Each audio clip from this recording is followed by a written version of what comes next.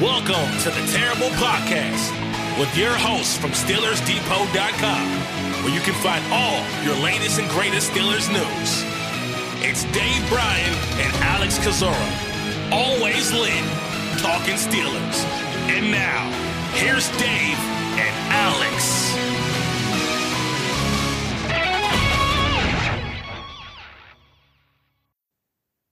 Welcome to the Terrible Podcast, Season 14, Episode 13. He's Dave Bryan. I'm Alex Kozora, SteelersDepot.com. Thanks for being back with us here this Wednesday, Steelers Nation. Dave, just about 24 hours away from the Pittsburgh Steelers preseason finale against the Atlanta Falcons, and cutdown day just around the corner after that on August 29th by 4 p.m. Eastern Time. So, for this Steelers roster, Dave, it is speak now or forever hold your peace. These guys trying to make a spot, win a position battle, still a lot to look towards heading into this finale.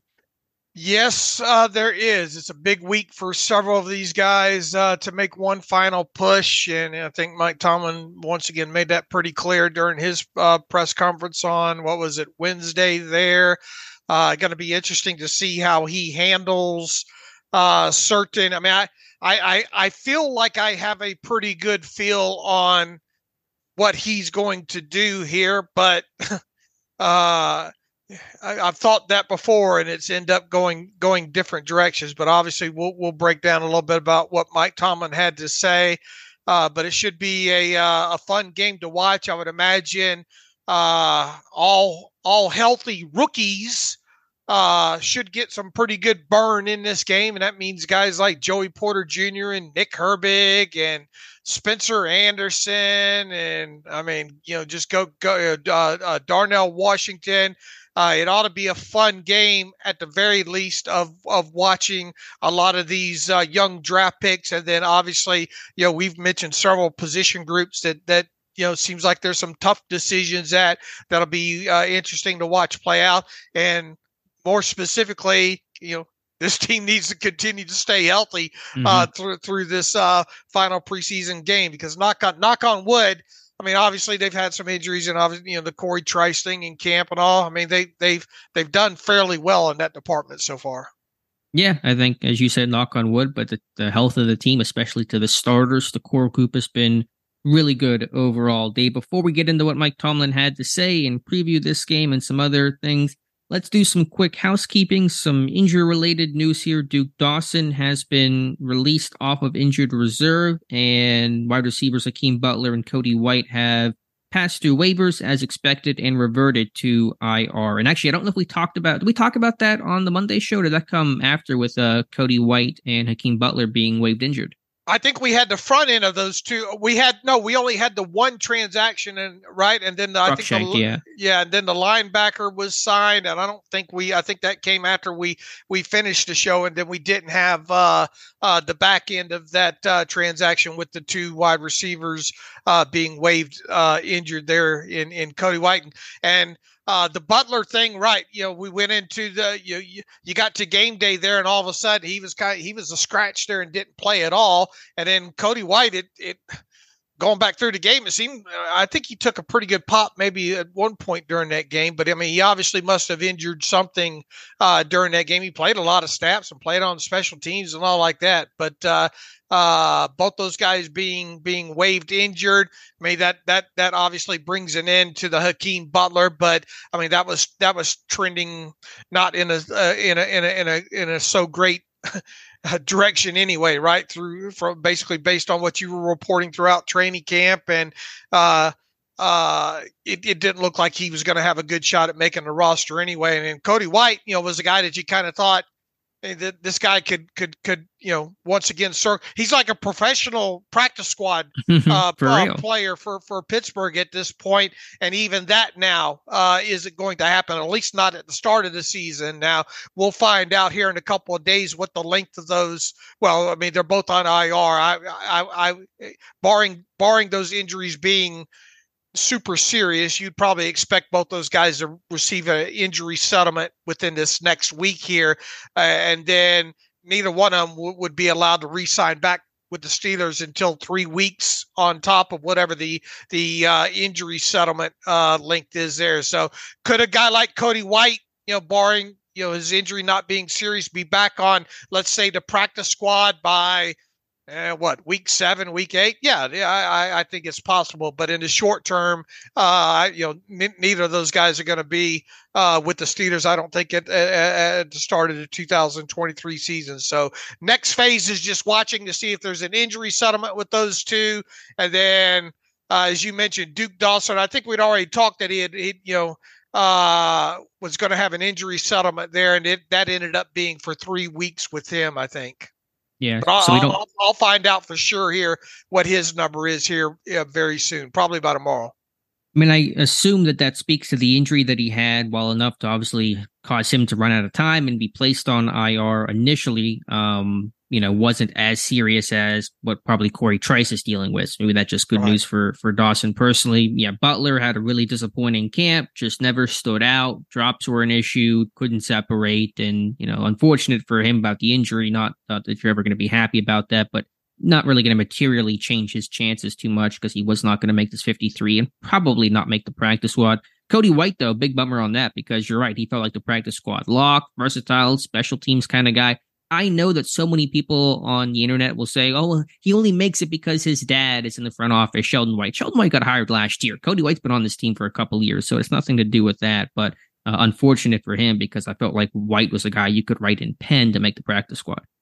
Yeah, and once again, he's been on there for quite a while, got elevated a couple of times, and, a pretty good special teams player. So we'll have to see. Maybe we'll be talking about him in the middle of this season or something like that.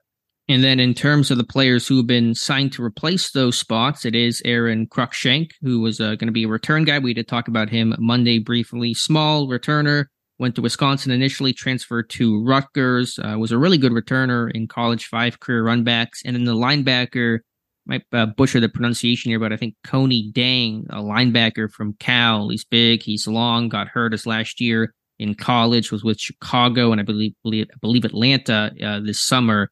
And so he's going to be signed here to finish out the preseason. All right. One other piece of news here, and it made my heart happy for a moment. It's just a workout, but the Steelers worked out tight end Noah Gindorf yesterday, rookie undrafted free agent out of North Dakota State. I believe he was undrafted free agent. I'm pretty sure on that. Yeah. He got waived by, I think it was Seattle a short time ago, but big body blocker, one of my kind of guys coming out of this 2023 class, had some injury concerns. That was the biggest knock on him. Obviously, they have not signed him. They may be a speed dial type of thing, but the type of tight end that probably Pittsburgh likes. Yeah, he was my 7th round pick in my final mock draft.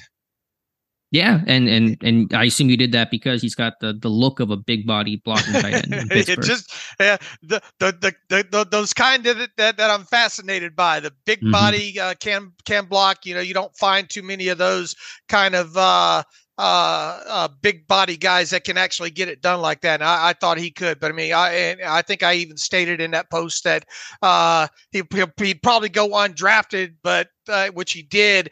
But he didn't stick, I guess, with the Seahawks there. So maybe that's a guy we'll be talking about in a couple more weeks as a practice squad guy. True. That's a good point. So don't want to spend too much time on that, but I did like Gindorf coming out, and you had him in the mock, so it's worth mentioning that. All right, let's move on now to Mike Tomlin having his press conference yesterday. And as you mentioned at the top, Tomlin, with the same phrasing as he's had throughout the entire preseason, saying that all healthy players will play, did seem to hint pretty strongly the starters will play in some capacity. He didn't put a snap count to how many series and what exactly he's looking for, basically saying the starters will play until they've shown what they needed to show, and then they'll be bumped out for the second string, and they'll do the same, and the third string will finish things out. So, does that mean a Cam Hayward's going to play? Does that mean a Patrick Peterson's going to play? Tomlin said all healthy will play in week 1, and then some of those old heads did not play, so we'll see. But I would expect to see Kenny Pickett, most of the starting offense, if not the entire starting offense out there,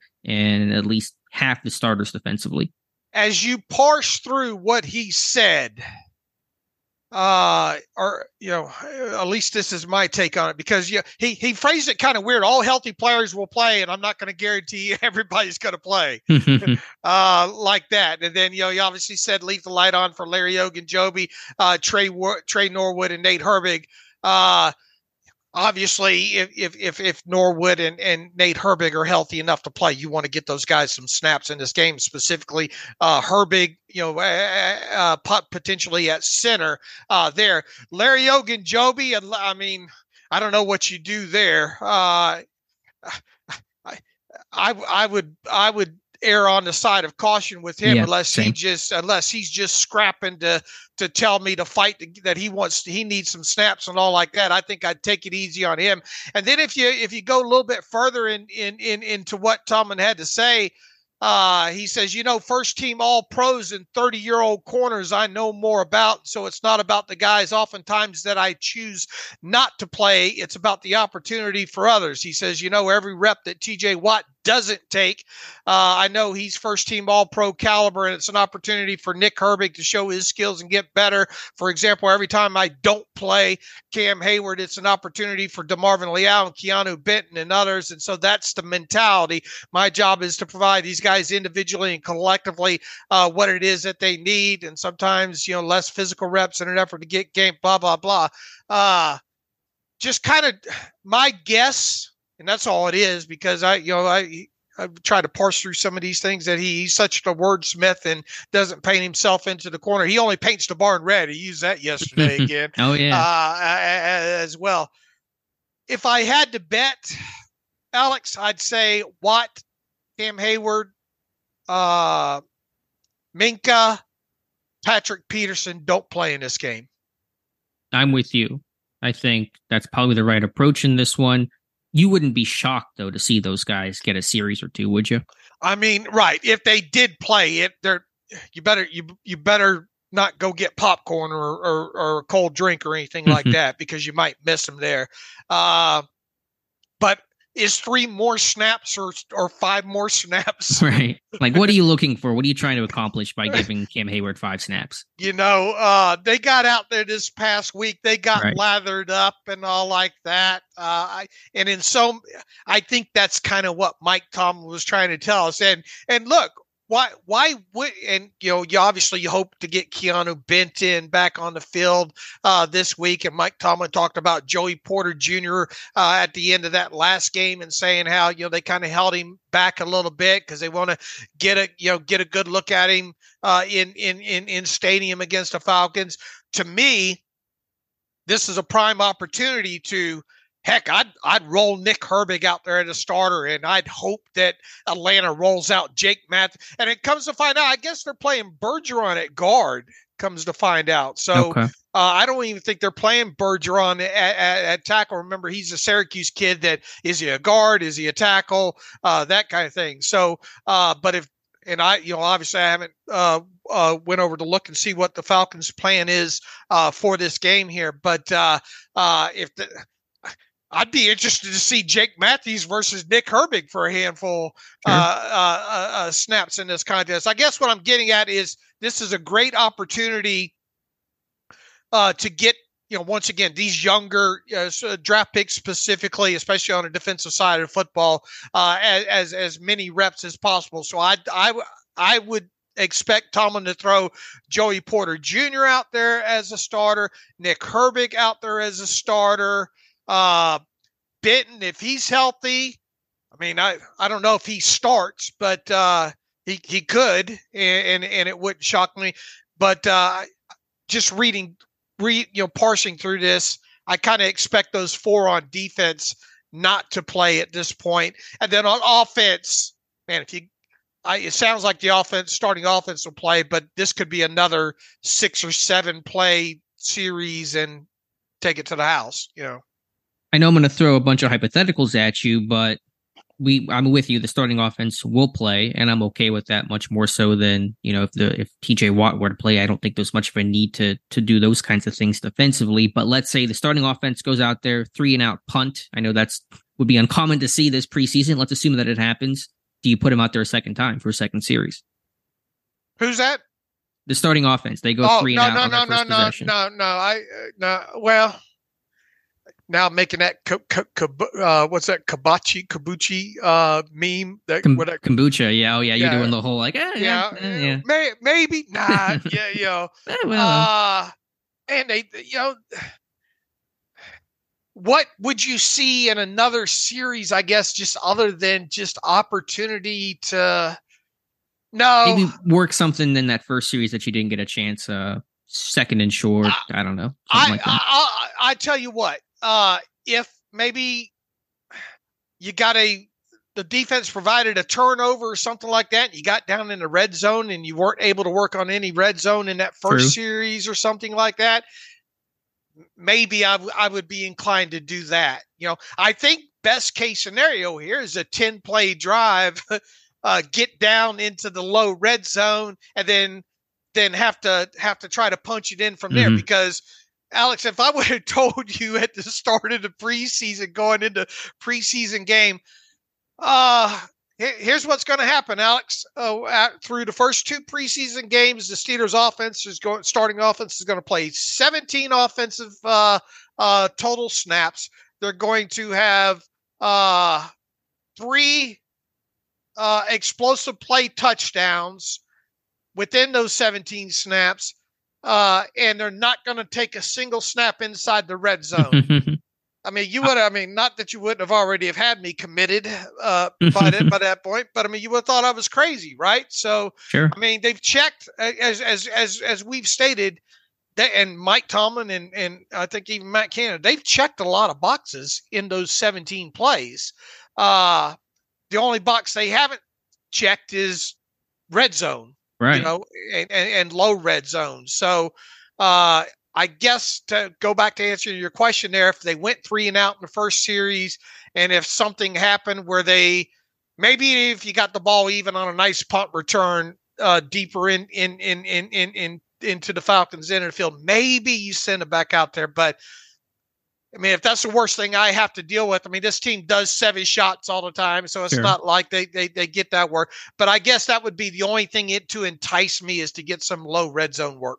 I think it's a good point. You're right. It's the one thing we've yet to see from the starting offense is some of that red zone play. And we know how crucial that is, just generally speaking, in the NFL to finish drives, get 7, not 3. This has been the 23rd ranked red zone offense each of the last 2 years. And so it's a huge point of emphasis. You'd like to see it, especially in terms of the ground game. But, what are the odds that you're going to get that? It's really hard to say. So my thought is, Dave, if you get a first down on the first drive, regardless of outcome, then you pull the starters. If you don't get a first down, then okay, play them for a second drive, and regardless of outcome, then pull the starters after that. So 2 drives max, 1 first down on the opening possession is enough for me to yank those guys. Is this the most snaps that Kenny Pickett will play in the preseason for his entire NFL career? Oh, man. This, like the totality of this preseason and the most number of snaps? Yeah, I mean, look, he's already played 17. Let's say he plays 7. That's 20. Yeah. Well, I mean, he had more last year, right? But I say you're saying going forward, right? Going forward, and look, I kind of thought that he might get more than 24 or 25 snaps in this preseason. Right. I think the plan was to do that, but they were scoring so quickly. It just kind of said, well, they scored, so I guess we got to take them out now. So to answer that question, I don't know. I mean. It's hard to say for sure. I mean, who knows? I mean, we could have a million scenarios where Matt Canada is no longer here next year. So there's a new OC. You want to get Pickett more reps in the new guy's offense and stuff like that. So, I mean, I'd be just making something up there. But it's a fun question to think about. Here's the thing: of the AFC North quarterbacks, Kenny Pickett leads all of them in preseason snaps this year with 17, and really only 2 quarterbacks have played in the AFC North in the preseason. That's Kenny Pickett and Deshaun Watson, because obviously Burrow's been hurt. And I guess, are you surprised Lamar Jackson hasn't taken any snaps?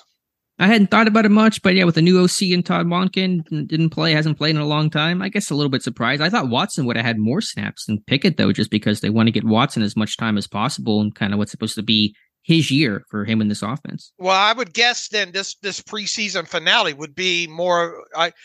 You would think you'd see Watson and Lamar Jackson in these final 2, right? You'd think, but I hadn't listened. All I know is that John Harbaugh has been kind of whiny about the preseason streak, and that's all I focused on over there in Baltimore. So I really don't know what their plans are, but that certainly makes sense. All right. But yeah, I mean that's kind of my thoughts about playing time. So we'll obviously see how it transpires. If the offense plays, they won't play much, and then once again, I expect four or five of those. I would be interested to see Keanu Neal. I hope they roll if they don't play Minka, obviously, and they play Neal, Keanu Neal and Casey. I'd like to see those two paired up for good 8 or 9, 10 snaps. Yeah, they should be the starting safeties, I would expect. If Minka does not play, I would expect Casey and Neal to be the guys. So transitioning into that, focusing on the guys we expect to play and play more significantly, what are some of the things, and let's start defensively, what are some of the things you're looking for in this game, be it individual players trying to prove something, make this team position battles, wherever you want to take it, feel free. But defensively, what's on your mind for this game? I want to see a lot of Joey Porter Jr. because I think it goes without saying at this point is that their plan is to get him on the field early and often as part of this defense. A sub package guy that could see a nice snap count right out of the chute there. So you're talking about, I don't know what's this game going to be, 63. 57 to 63 defensive snaps probably in this game. I'd like to see him play at least half of them if they can. Maybe play the entire first half or something with Joey Porter Jr. I'd like to see as much of Keanu Benton and Nick Herbig, I think, as possible on the defensive side of the football. I feel like we've seen enough of those top 3 linebackers at this point, although I think they're going to play. I'm interested to see, because didn't they have one snap with just Alexander on the field? The dime snap, yeah, that was the lone dime snap, was just Quan Alexander. But how much do you actually have to show that now at this point? Yeah, I mean, it's obviously game dependent. Buffalo got themselves in a 3rd and 29, and that kind of led themselves to Pittsburgh being able to play dime. But, unless Atlanta's in a similar situation, you probably won't see it. As far as up front guys go, assuming, Hayward doesn't play and all like that, I feel like enough about Montravius Adams at this point that I would put Benton and some of those other guys out there, Fehoko and Watts and who else? Loudermilk. I would burn those guys pretty hard at the beginning because in so many words, didn't even. I mean, Mike Tomlin says it every year, but Terrell Austin said during his press conference the other day that they're going to probably end up cutting a couple of at least one player on that defensive line that should probably be on a roster, So, and I've gone back through the tape on the defensive side. Some of those back end guys didn't really seem to do all that much separating. So I would like to give them one more opportunity to separate there. I'm with you. I think D-line is the number one thing to watch in terms of position battles and guys jockeying for positions and spots on the team and just everything that you can think about, whether that's Adams and Benton and Fehoko, the nose tackles. Obviously, Benton's making the team, but who's going to start? Who's going to have sub-package roles? All that you're looking for. I think Loudermilk versus Watts could potentially be a 2 dogs, 1 bone situation. I would play Adams, though, because I think he's a guy that's still fighting for a spot. And if he's fighting for a spot, I think he deserves the opportunity to play in this game.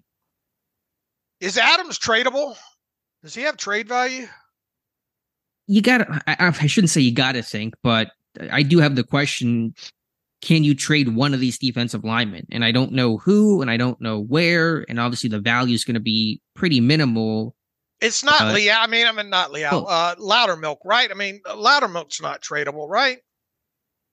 He's a little bit more scheme specific. So if there was a 3-4 team looking for kind of a rundown type of dude, I can kind of see that. Is Watts tradable? He was a free agent for a long time and signed a 1-year deal. So I think the league kind of told you what you thought about him. Right.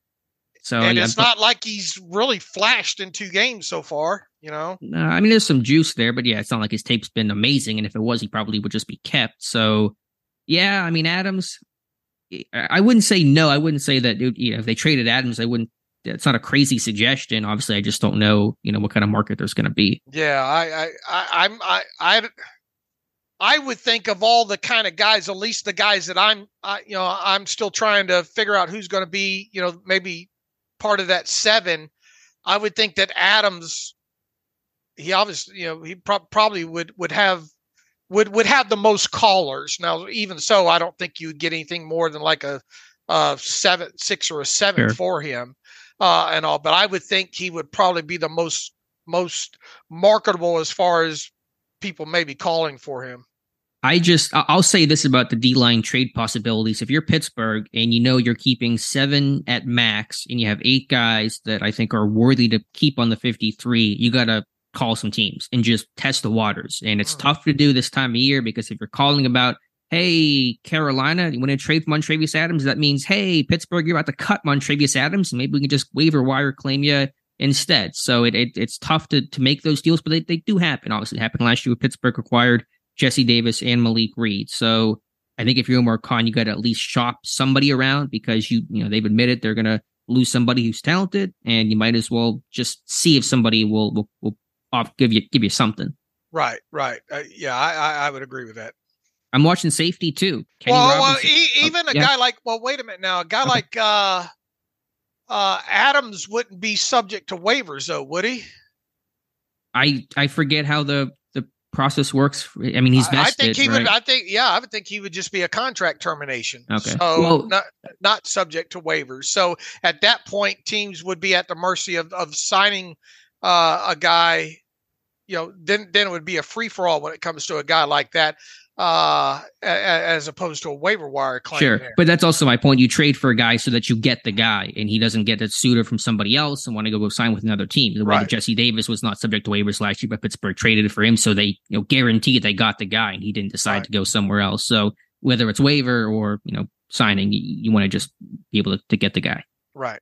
But I'm watching safety as well. Kenny Robinson, can he make a final push? Trey Norwood, I assume he's going to play based on the comments Mike Tomlin made last week. They were going to sit him out of the Bills game to play him for the Atlanta game. He's yet to play in a preseason game. He's a guy trying to make that last second push to stick. It's going to be maybe an uphill battle, but safety, those guys trying to claw their way probably from being either right on the bubble or outside the bubble to inside the bubble. Mm-hmm. Yeah, and Norwood's got to get himself on the field if he can. Right. It was a good start to camp, but feels like an eternity ago when you have a couple preseason games and the slot corners looking good. How safe do you think Sullivan and Riley are? I think based on what Tomlin and Austin have said, they feel fairly safe. Yeah, it feels like and obviously 12 days from now we could be saying, well, what happened? But just kind of, not only their play, but the report, your reports and things to come out of the mouths of the coaches. It feels like both Sullivan and Elijah Riley are going to be on this team. And then, obviously barring any injuries in this final preseason game and assuming James Pierre sticks as a special teams guy, then that would give them 6, right? At corner. Yeah, that would give them 6. And so I think that's the way it's trending right now. Like you said, we can be surprised, but that's my read of things as we sit here today. Anything else here defensively you're looking for, Dave? I'd give Mark Robinson as much possible burn in all areas of the game that I could. I'd have him out there for the entire game if you let me. With Mark Robinson, to get him ready, more ready at linebacker, get him a lot of burn on special teams. So that would be something else that I try to accomplish in this game. And obviously Tanner Muse, assuming he's going to be a 5th inside linebacker. I don't know if Danny Smith probably knows all he probably wants to know about him at special teams. So do you really have to? I mean, you probably want to put him out there with your starting special teams unit for the first couple of times, but I don't think you have to see a lot out of him because you don't, if you have to get in a position where Tanner Muse is playing snaps for you at inside linebacker, something's gone bad. Sure, but he should play in the second half because I assume those starters will be out. Will Nick Kwiatkowski play? I mean, I think his odds in the spot is faded, but hopefully he'll be healthy enough to suit up in this game.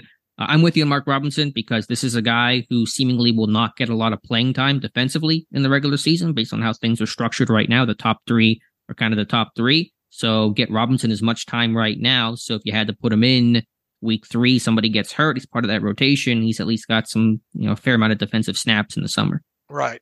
I agree. I want to see DeMarvin Leal. I want to see him as a pass rusher, and hopefully he gets some work against the first team Falcons offensive line. If Hayward doesn't play, if Ogunjobi doesn't play, or is very limited, then that should mean a lot of snaps for a guy like Leal. And the Falcons have a good offensive line. Fritz Lindstrom's a really good offensive guard. And so I think Leal is a pass rusher. I have just not gotten the sense he's been able to merge his athletic tools with the technique as a pass rusher in this second year. I think in the run game, like I said before, he surprised me with how good he's looked against the run. But surprisingly, as a pass rusher, I think he's given them almost nothing. Yeah, fair point. Fair point. Once again, I think the back end of some of those fringe defensive line guys will be very interesting to watch on this. Offensive side of football, if Nate Herbig plays, I want to see him get snaps at center. I would like to see Spencer Anderson play some left tackle spots, even if it's late in this contest. How Broderick Jones probably still going to get a lot of burn in this one, right? You probably want to get him another 35 to 40 snaps if you can. Yeah, I expect, Dan Moore to be with the starters, so 1 to 2 series, play 10 snaps probably at most, and then Broderick Jones should get 30, 40 something snaps, second team left tackle. Right. And I'm trying to think of what else needs to shake out maybe on the offensive line. I'd get Cook, Dylan Cook, some snaps at both tackle spots later in this game if I could. I think you'd agree that he's probably the best case as far as a practice squad guy goes right now. Yeah, I think we'll talk about Cook with my updated roster prediction here, but I think Cook's a guy that you want to see a lot of in this game because I think it's been a really good summer for him. Potential developmental tackle. That's always attractive because the NFL is starved of offensive line talent. And if you can find somebody that can stick and be molded, then you hang on to that guy. What do you do with Kendrick Green in this game? The first question is how healthy is Nate Herbig, can he play? If he can play, then I think you want. The problem is if Herbig plays, he's still going to play some guard in this game. Like I could see Kendrick Green still being second team center, when the second teamers initially come in and Herbig playing guard. So I think Herbig will see some center in this game. It may just come a bit later and maybe a bit more limited. So when Green plays, it will be at center and he may get snaps the moment the twos come in. Do you need to see anything at wide receiver with obviously once the starters go out, then the starters are out. How much do you play a guy like Calvin Austin the third in this game? Do you leave him in after the first team? Oh yeah, I do. I want to get him as many reps as possible for a guy that missed his whole rookie season. I want him to get as many just chances to put on tape this summer before the games start to count. So yeah, I think Austin's a guy that needs to be in whenever the backups come in. Okay. And then, Gunner's going to play. And the receiver group feels a little short right now with Cody White being out. And not that Hakeem Butler was playing a ton before he got hurt, but Hakeem Butler being out. So I look at somebody like Des Fitzpatrick trying to really, cement himself a practice squad spot. I think it's been a nice summer for him. Had that great tackle that we discussed on the punt team as a gunner against Buffalo. He's a guy with a good outing here. Could, I think, lock himself into the practice squad. Okay. And then, tight end. What are you looking for from Darnell Washington? Anything in particular? I'd like to see some more run blocking with him. Not that I don't know what I'm going to get within that aspect of there, but I've just more snaps in general. Okay. Yeah, I think more snaps, more reps. I'm with you. 100%. Does Tanner Morgan play in this game? Yeah, I think he does. He might get the entire fourth quarter in this one. Okay. And then at running back, McFarland. Again, I think he's the clear internal option. I'll keep talking about the potential outside options. I'm sure you want to see Valladay, and I want to see some Greg Bell in this game. Mm-hmm. McFarland had a nice pass protection block on one of those plays there in that game. So once again, he has not hurt. hurt his chances at all at the roster and based on the back end of the roster. Any threat to McFarland, I think at this point, when it comes to a 53-man roster spot, would be somebody outside the organization. Let's transfer this let's carry it over into special teams now at this point. I would like to see Harvin backed up in his own end, punting out of his own end zone. That's one thing I hope happens in this game. I would like to see more Austin on punt returns, and I would like to see Austin and McFarland divvy up the whatever kickoff returns are in this game. Yeah, I'm with you 100%. I want to see more. I mean, I think Austin's going to be the punt returner unless he, muffs something in this game and just looks like a disaster off the 54-yarder run back that he had against Buffalo. But more you can see from him, the better, for sure. Different situations, whether it's fair catching and judging the fair catch. If he's at his 10, what do you do with that one? I want to just see him in different kind of moments. And then, hopefully McFarland can get a kick return opportunity. He got one last week, and it was 4 yards deep, and I don't begrudge him for taking it out, but the blocking was terrible. Herbig missed the block, and he had no running room on that play. So again, how do you judge McFarland? I mean, this is a guy I checked last night. He had one kick return in college. He's got, I think, 3 in the NFL in his career. How do you judge that? He has a couple others, I think, in preseason, does he not? Yeah, I think so. But in terms of just the regular season or college action, he's got, I think, 4 to his name. Yeah, I mean, I want to see him out there as many times as I can, even if it means Atlanta scoring a couple of times to have to kick off or whatnot. I would like to see him get more opportunities at that. Yeah, so hopefully he does. As you said, Atlanta will kind of hold part of that fate in his hands. But anything else here on special teams? They're gonna mess up and shut him out and only get one kickoff in this game, and it's gonna be a touchback. Damn you! Yeah, I don't know. We'll talk more about McFarland, I guess, after this game. But I think even McFarland said, because I got some pushback. Oh, Alex, you think he's a bubble guy? He's gonna make the team. Listen, I think internally no one's going to push him. I think if a Pittsburgh Steeler currently on this roster will be the third string running back, it will be McFarland. And if this guy gets a 45-yard kick return in this game, the way that Austin I think kind of sewed up his punt return spot last week, then yeah, McFarland has a good run back. Then I think he sews up the kick return spot and you go from there. But if not, then I still think outsiders are possible. I'm going to have an article on that upcoming about one name that I think makes a lot of sense to potentially be that third running back from an outsider perspective. So stay tuned for that. But this game, McFarland said it. I agree. It's a big game for him. All right. My next 53-man roster prediction will come probably about midnight tonight, I think. Yours hit midnight this morning. So why don't we plow through that real quick? Yeah, I mean, we can go through things position by position group, or I just thought we could just talk about the differences that I made because I only have just a couple. And so it's probably just best to just talk about the differences, and then we'll talk about the full ones whenever we have our final roster prediction. But I made a change along the O-line, and I really flip-flopped here. But I have a new name, and it may surprise people. But the more I thought about it, the more I kind of convinced myself that it made sense. So I took off, I believe it was Kevin Dotson, but I put in Dylan Cook, the offensive tackle. And I think, he's a guy that's had a really good summer. He's been able to move up the depth chart more recently, late in training camp, getting second team reps. He worked second team against Buffalo. And here's my thought on Dylan Cook. I understand that he'd probably be inactive on game day, but one reason why I kept him was we assumed that Dan Moore Jr. will be the starting left tackle in week 1. And so that kind of leaves a bit of murkiness in terms of the backup right tackle. I know Spencer Anderson could potentially do that, but I think you might want to have some more right tackle options, and you just hold on to talented, moldable offensive linemen. That's a potential waiver claim situation because, like I said, the league is so starved for any offensive lineman who's worth anything. So I think Cook actually might have a shot to stick on the 53. And obviously, the guy that you took off of there was Dotson. So what happens with Dotson? I've thought for quite a while he's going to be traded. Do you think he ultimately gets traded, or do you think he's just part of the cut down?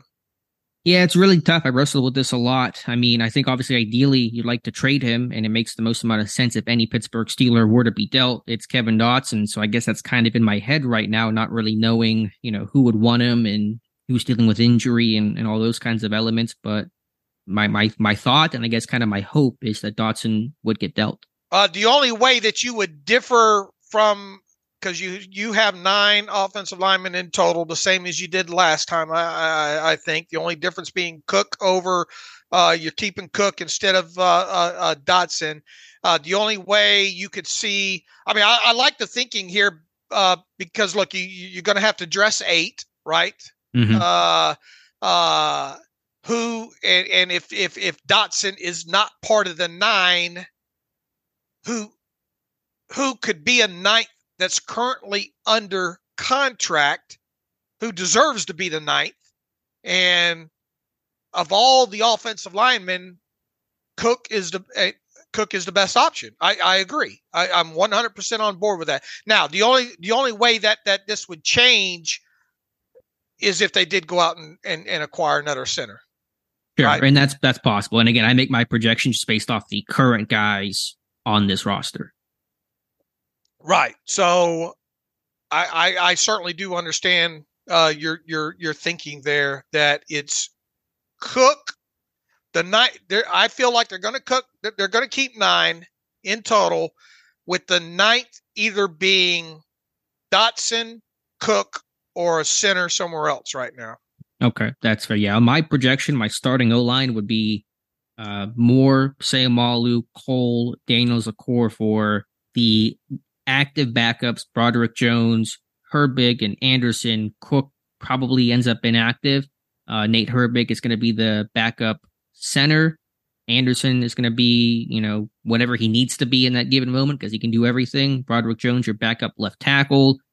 Anderson, I guess, would probably be, well, like I said, it'd probably be Dan Moore shifting over as kind of your backup right tackle. So that's kind of the messiness I'm getting in the weeds here, but that's kind of how I view the O-line right now. All right.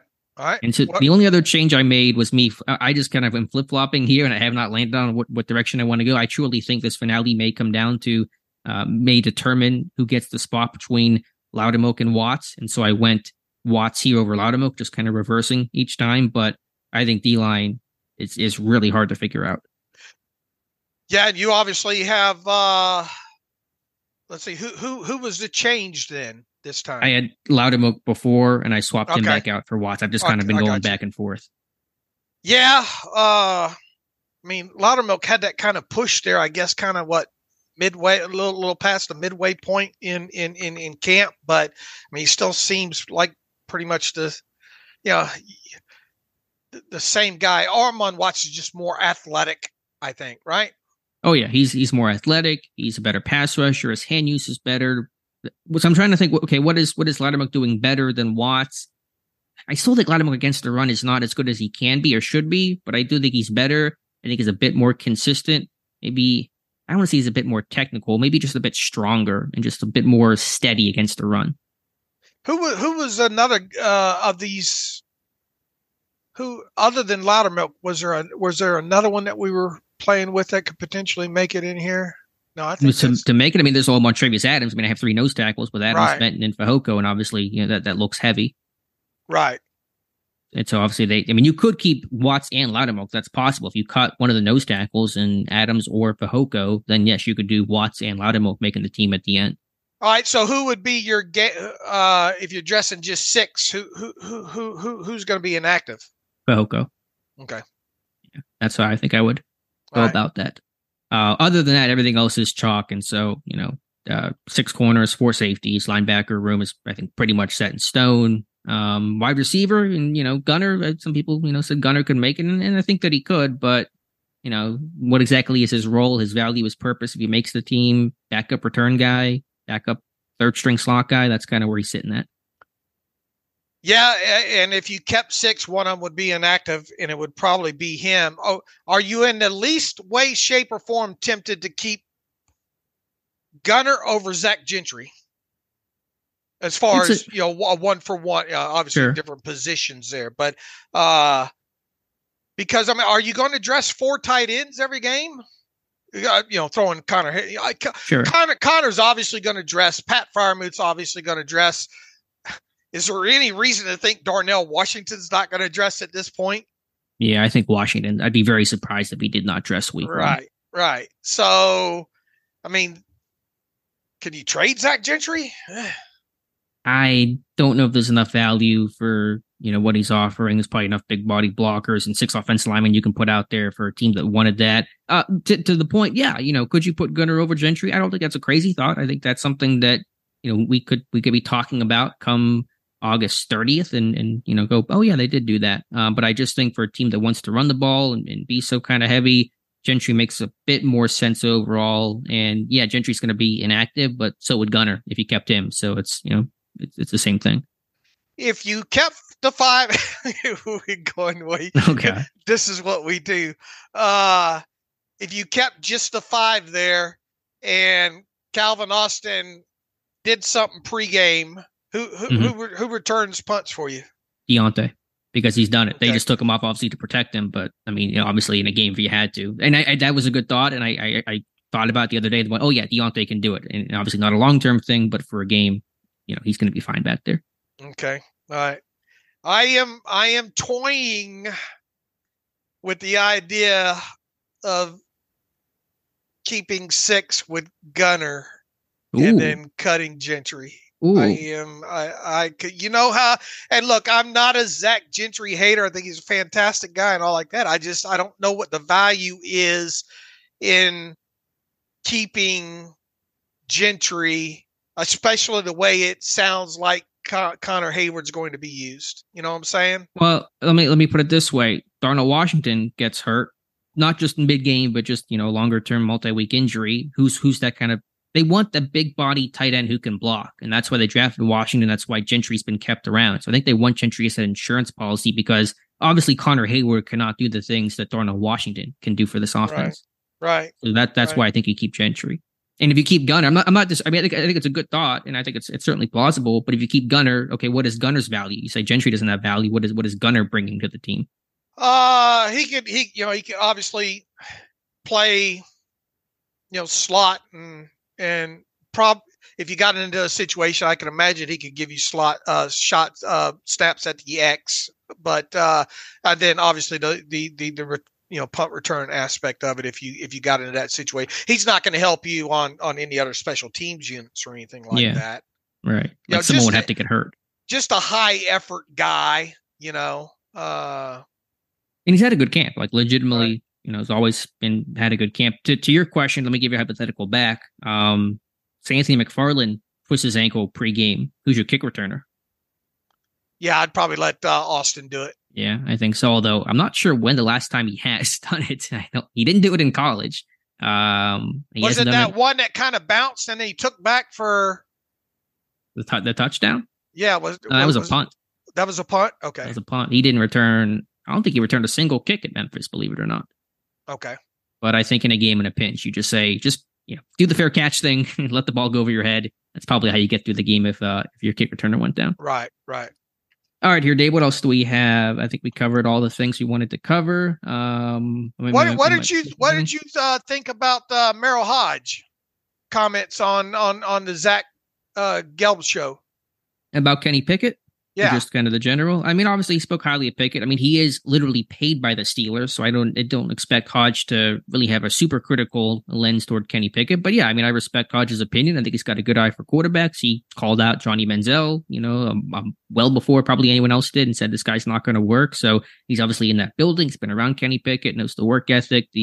I thought he made good points about the accuracy. That's really the important trait. And yeah, you can kind of work on it, but you're kind of either accurate or you're not accurate. And you generally don't see a lot of changes there. Josh Allen kind of more the exception than the rule. So I didn't disagree with anything Hodge had to say, but as somebody who's employed by the team as an analyst and a scout, kind of expected him to say good things about the Pittsburgh Steelers. Yeah, but he sure will have you running through a wall if you didn't know otherwise, sure. Right? I mean, the way he talked, and once again, the association with the Steelers and he's not going to gig Pickett in a radio interview like that. But he did make a lot of great points about, and sure. He focused quite a bit on the accuracy aspect of Kenny Pickett's game, and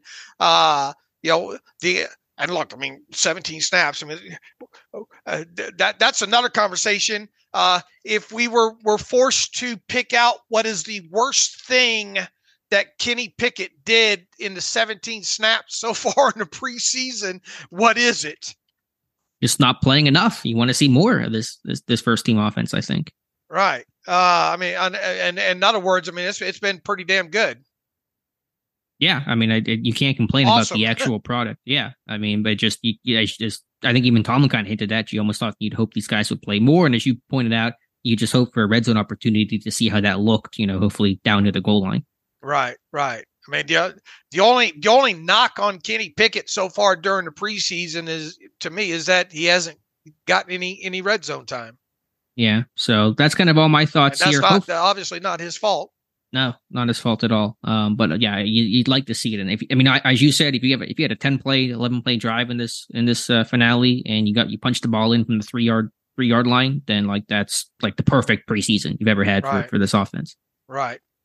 But I thought it's a good interview. People haven't heard it. We've written quite a bit about it on the site already today. But it's easy to find on Zach Gelb podcast and all, about 15 minutes of what else did he talk about in that interview? Just like the core the Pittsburgh has, kind of goes back to our discussion about all the skill guys and how impressive they are. Had some, I think, reservations about the Todd Monken offense, what Baltimore's doing over there. Just kind of spoke highly of what Pittsburgh's building. All right, what else did we want to cover today?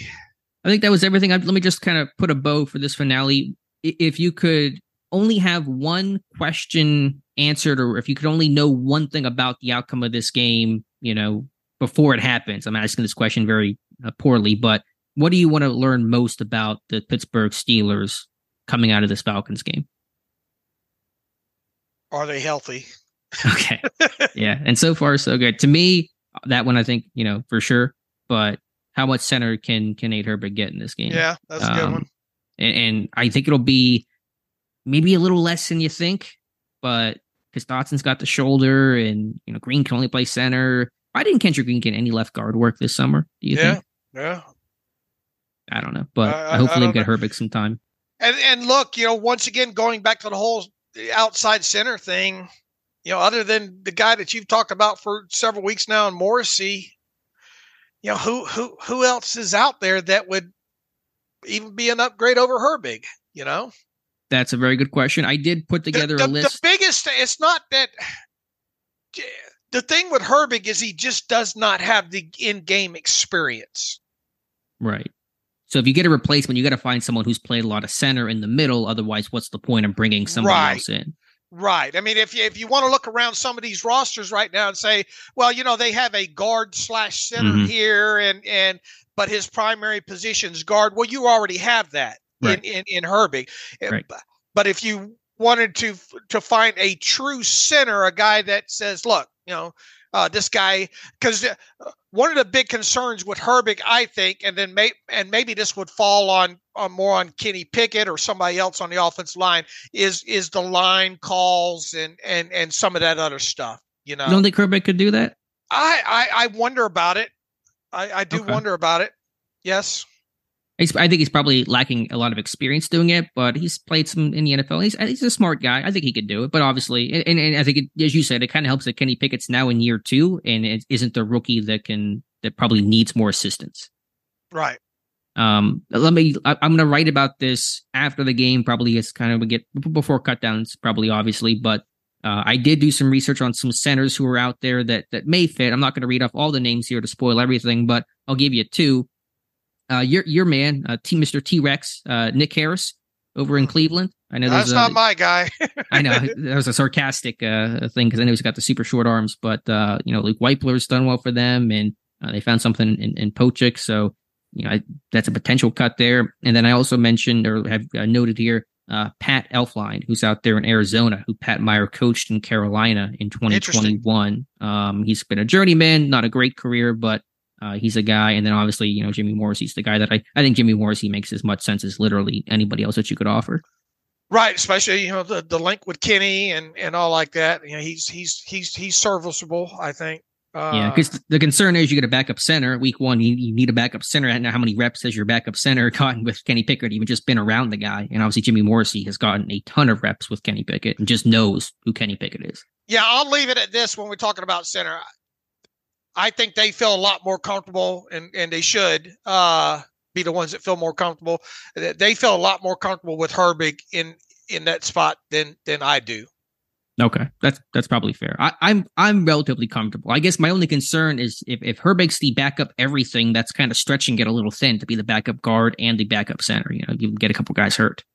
Right. Well, then your rookie Anderson's in the game then, right? Right. And the good thing is that Anderson can wear a lot of hats. Now, the quality of that play as a rookie, you know, we'd have to debate, but at least you'd have a guy that can do it. Right. Anyway, Dave, I think it probably covers everything. We get to a couple of reader emails and close out today's show. All right. Brandon says, I have OCD. Also, I wear the same pajamas every single day. It throws off my whole day if they are dirty and can't handle it. He says, I also wear the same T-shirts over and over. Right there with you. I tell you, you talk to my wife, she'll tell you I'm certified.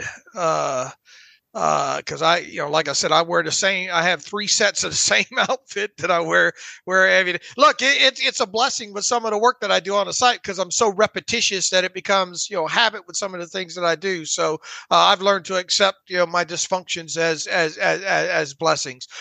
Chris Warren writes in, I think Alex is starting to get some of this stuff too. Oh yeah, 100%. Which is fun to see. I mean, little things like labels on products. I mean, don't change anything at all. I mean, I don't need new and improved.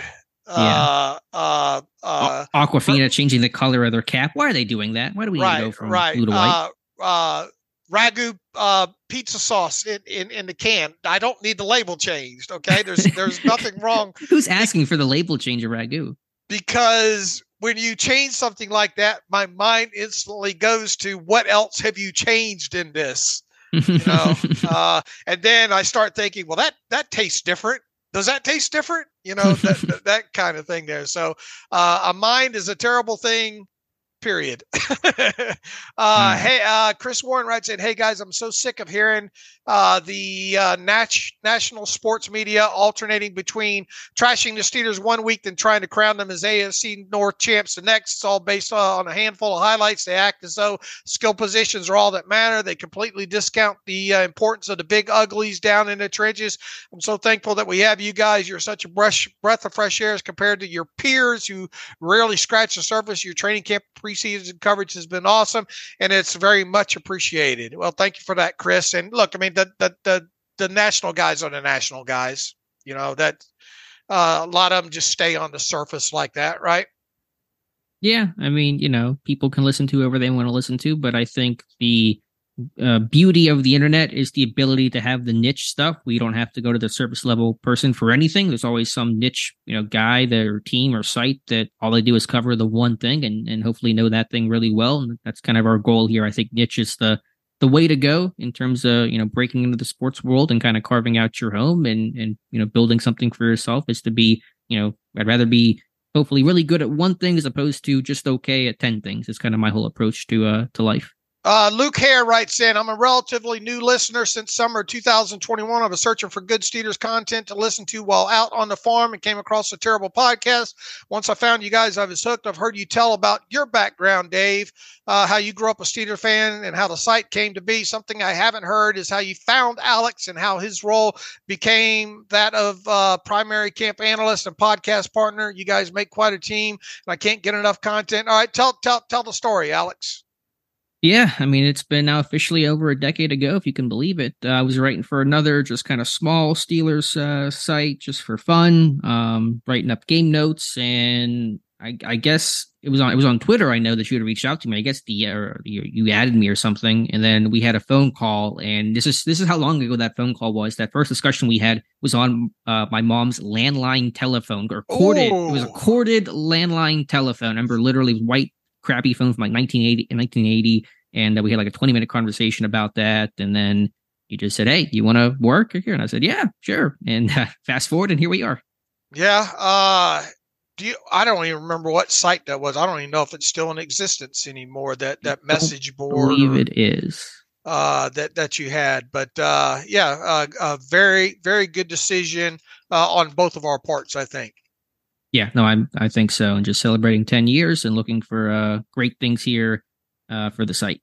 All right. I think I got one or two more real quick here. Bryce writes in last preseason game. Dave, I know I'm a little late on this, but I thoroughly enjoyed the segment on adjusted net yards per passing attempt stat.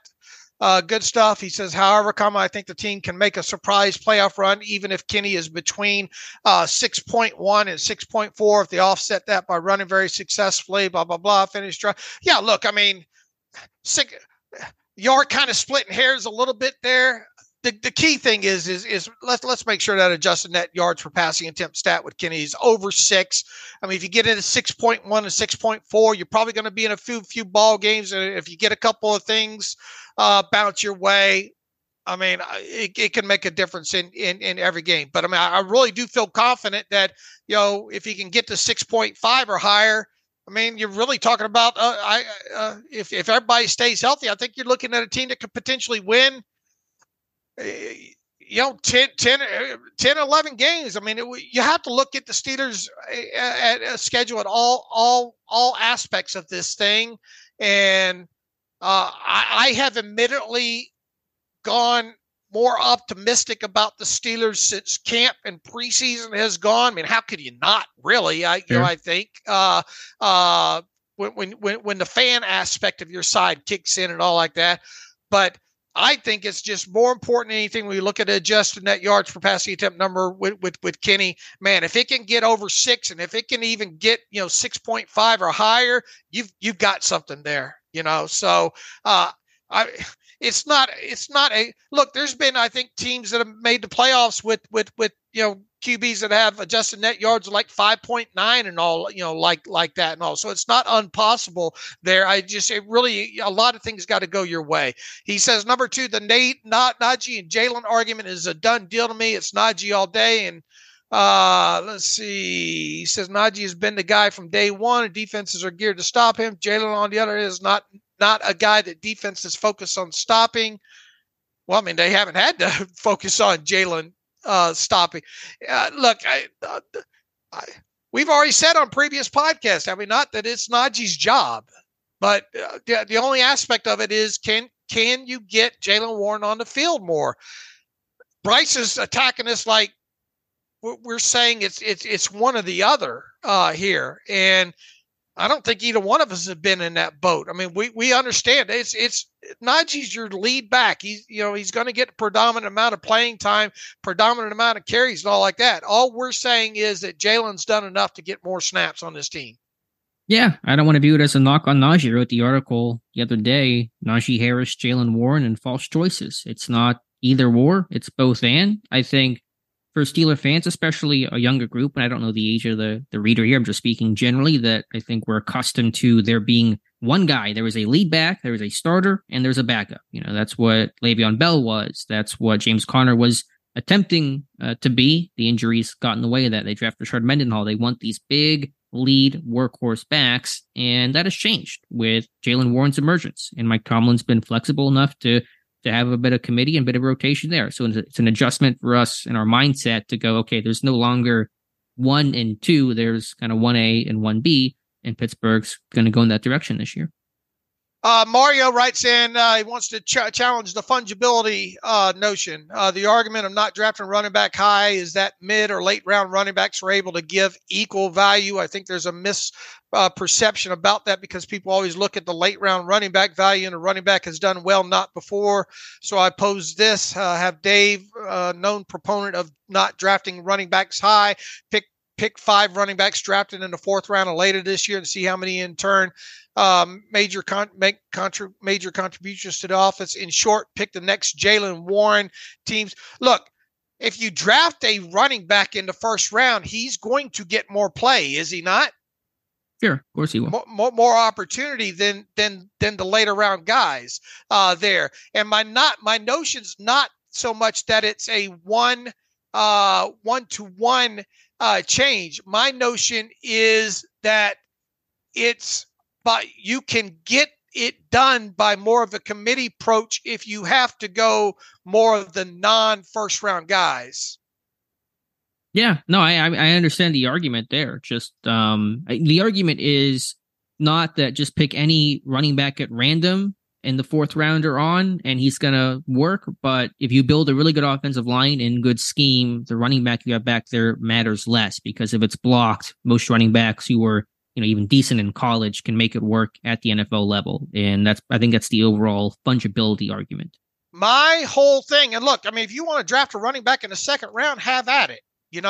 My main thing is the whole first round aspect of it there. That has been my main argument, this whole thing. It's not that drafting them in the first 3 rounds. It's the specific spending the first round draft pick on them that I have the hardest problem with. And for the first round, compared to the second round, is that because of the 5th-year option, or just because this is the guy that's the face of your draft class? Why is it so particular to the first round and not second round? Yeah, well, I think too, because your first round draft pick is a guy that you want to have a good shot of being with the organization 10, 12 years, Okay. Gotcha. And also because of the wear and tear on these guys on top of it, they're probably bound to miss some games within their first four seasons because of that. So can you have that? Look, any guy you can draft a first round, whatever, safety, whatever. Those guys could get hurt just as easily there. But just running backs with what you ask them to do, and as many touches, and I think history bodes this out for those guys that get, and what happens once you get those guys to that 350 touch mark in one season as well too. There's that historical aspect of it. And look, if you are, and here was my other argument on first round running backs as well too. If you get one, I would like to see one that can deliver the explosive play on a more regular basis. And like it or not, Najee wasn't that guy at Alabama. Right. The numbers prove that. Right. So, there's that aspect of it too. So it's not that, no team should draft a running back in the first 3 rounds. To me, it's more about the value when it comes to a first round draft pick. Yeah, no, I understand the position. I think it's kind of become the more. And look, if you draft a guy in the 4th round, odds are, you probably already have somebody installed. Look at the James Conner situation, right? You had Le'Veon Bell was your starter, but you still took James Conner, right? Now he ended up, becoming the star. You don't go out of your way, I don't think, to draft a 4th round guy and make him your starter. Sure. Because usually there's pedigree and all stuff that's involved. Yeah, usually it's injury protection or upcoming contract where, okay, we're not going to pay this running back next year, so let's go get his replacement a year early. It's kind of the mentality. Right. Or you have a situation where they went out there and they got a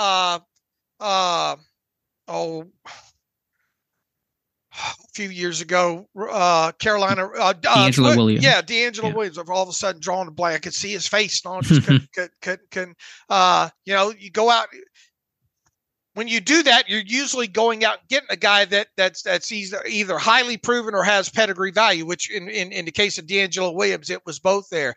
I am just not a fan of first rounds on running backs. Period. In the story, I think when you get past that, though, obviously you're probably not getting a top 2 or 3 member of the draft class.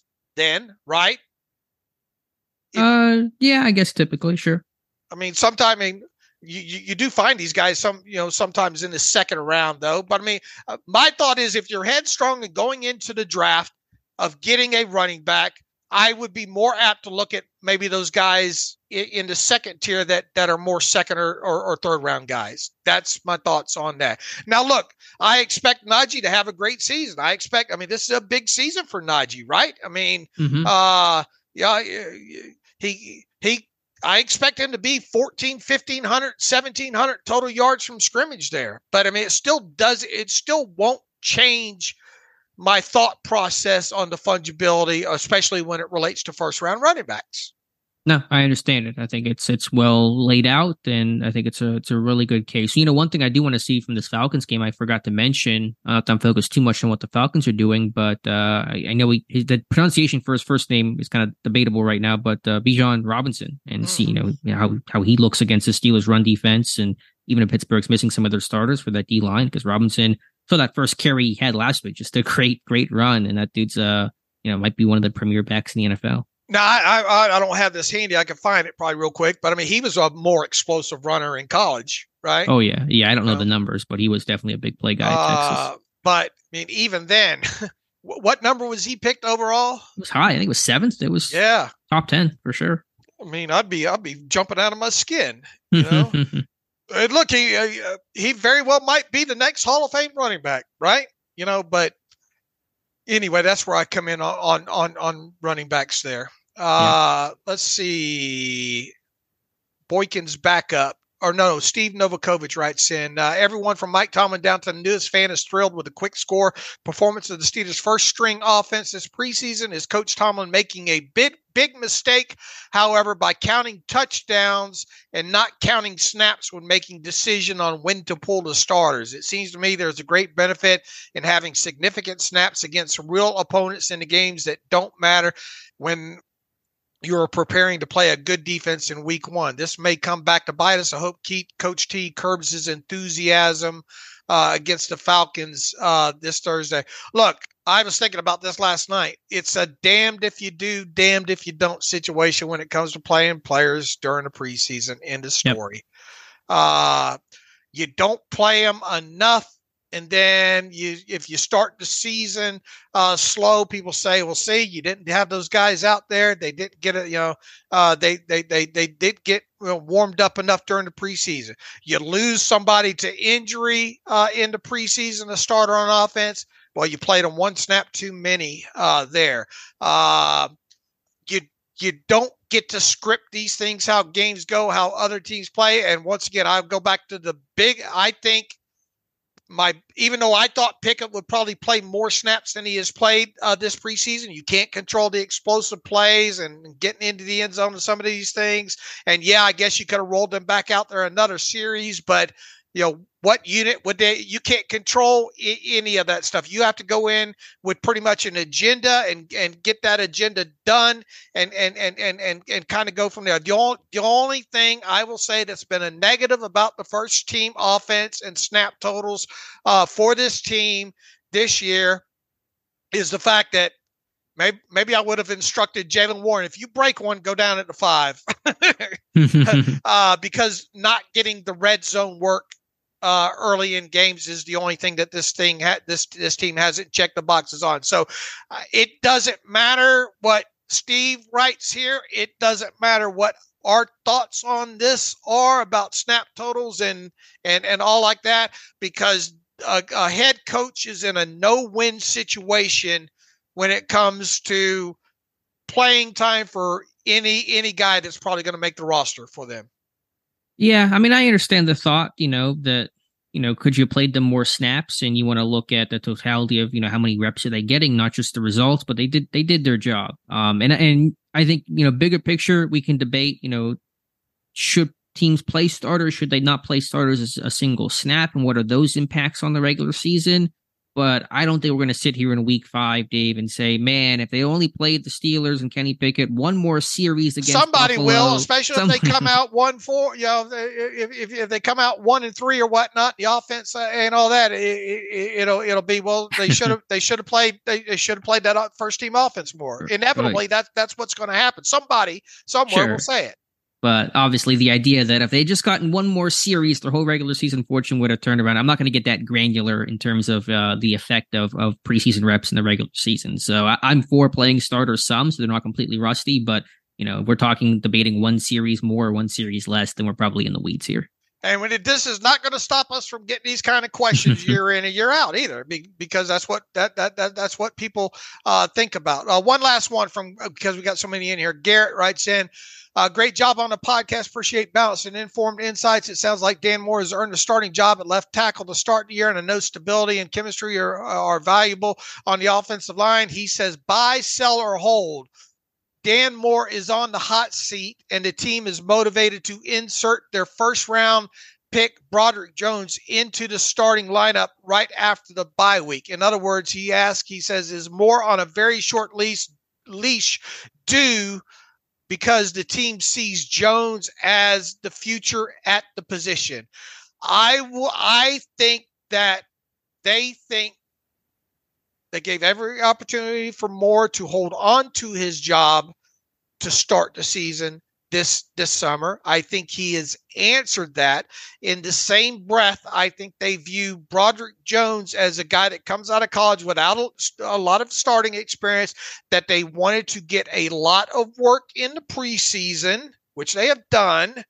But I don't, in other words, it's more on it. I mean, yeah, look, for Moore to keep the job, he's got to play well, period. So yeah, he says, in other words, is more on a very short leash because the team, I don't think it's due to anything. Now, obviously having a first round draft pick in that might escalate it to some degree, but if Dan Moore's not cutting it, then the next guy is the next guy. I guess the question is, how much slack does Moore get? Is it one bad game and he's pulled? Is it two? I mean, I guess the question is, where is that line? Right. I mean, I can't answer that. I think what it looks like has a lot to do with that. I mean, bad is usually bad, but I think the main thing about this is it buys them a little time. And plus two, if they didn't open up against Bosa and Garrett and Max Crosby, I mean, do you really want to put the rookie into the blender like that? I have no problem with that personally. I think if you like him enough to start him, then don't be scared about the opponent. I mean, if we're talking about Joe Thomas coming out here, maybe so, but I mean, I think they want to slow burn Broderick a little bit in this. In this, I think that's their view on this. As long as Dan Moore didn't stink throughout the summer here, I think their whole idea was maybe to slow roll Broderick a little bit on this. Looking back now. Yeah, I don't know if they really had an expectation to slow play, and obviously if they were hyper focused on getting Jones in lineup, they could just make him the starter today, and it wouldn't be the craziest thing in the world. So I just think their thought was, Moore's the starter, continues to play well. He's gotten better. Jones has been fine, but Moore's the better option. So we're going to go with Dan Moore, and that's kind of the end of discussion. So is he on the hot seat? I probably wouldn't use that phrase. I'm just kind of take things week by week. But I would just say, I wouldn't use the bye week as the line in the sand. I mean, Kenny Pickett came in at halftime against the Jets last week in week 4, and his first NFL start was at Buffalo in week 5. So the idea of, the matchups might be a concern. You got some tough things to do. I don't think Pittsburgh cares about that one iota. So I wouldn't say the bye week's that clean lineup. That's when you replace Dan Moore. And it's a cop out here, but as I've learned over the years, these things have a weird way of working themselves out sometimes organically, whether it be injury or just, very noticeable bad play, that kind of thing. If Dan Moore opens the season and he plays above the line, and more importantly, this team's winning ball games, you're not just going to switch for the sake of switching there. But look, my thoughts on this, at some point, probably before the midway point of this season, Dan Moore, one way, Broderick Jones is going to be the starting left tackle for however it happens. That's possible. And obviously the odds of this team being as healthy as they were last year are very low. And if it happens, they should bottle and sell whatever they're doing, because it's apparently a miracle thing. But yeah, somebody gets hurt, whether that's, again, do you think that if a core 4 went down week 1, that Dan Moore slides over to right tackle, or do you disagree with my thought and think somebody else will step in? No, I think you slide Dan over, because at this point, based on what we see, unless they come out and give Broderick some snaps at right tackle, I want my rookie where he's most comfortable at. Yeah, I don't think Jones would be the right tackle. I guess the question would be, would a Spencer Anderson jump in there if he was active and makes a team or something like that? But yeah, I think Moore's the favorite. So if a core 4 gets hurt, Jones plays. If Moore gets hurt, Jones plays. If Moore struggles, Jones plays. And those are the options where you sit there and say, okay, probably at some point Jones will see the field. Right. Now, I think the only thing is that, what if Dan Moore, what if Chukwuma Okorafor winds up your weak link 6 or 7 games into this? Ooh, okay. One more rabbit hole for us to go down today. That's a good point. And you're sitting there at a 500 record or something like that, fans obviously at that point still haven't seen Broderick Jones. They want to get him on the field anyway as possible. I just think that we're going to be easily by the midway point of the season, Broderick Jones is going to be in there one way or the other. All right. Fair enough. All right. We've gone a little bit over here, a lot over. So in the meantime, we will be back on Friday to recap the preseason game here and go over whatever news and start getting ready for final cut downs and all that kind of stuff. So in the meantime, you can follow me on Twitter at Steelers Depot. Follow Alex on Twitter at Alex_Kozora. Follow the show at Terrible Podcast. Email the show, theterriblepodcast@gmail.com. If you like what we do and want to donate to the cause, SteelersDepot.com. Hit the donate button up right navigational bar. Also, if you like an ad-free version of the site, SteelersDepot.com. Hit the ad-free button up right navigational bar. Until Friday, enjoy the game. We'll have every kind of content imaginable up these next couple of days here as part of that, covering the final preseason game, and we hope you join us over there on the site. So as always, thank you for listening, and as always, thank you for listening to the Terrible Podcast with Dave and Alex.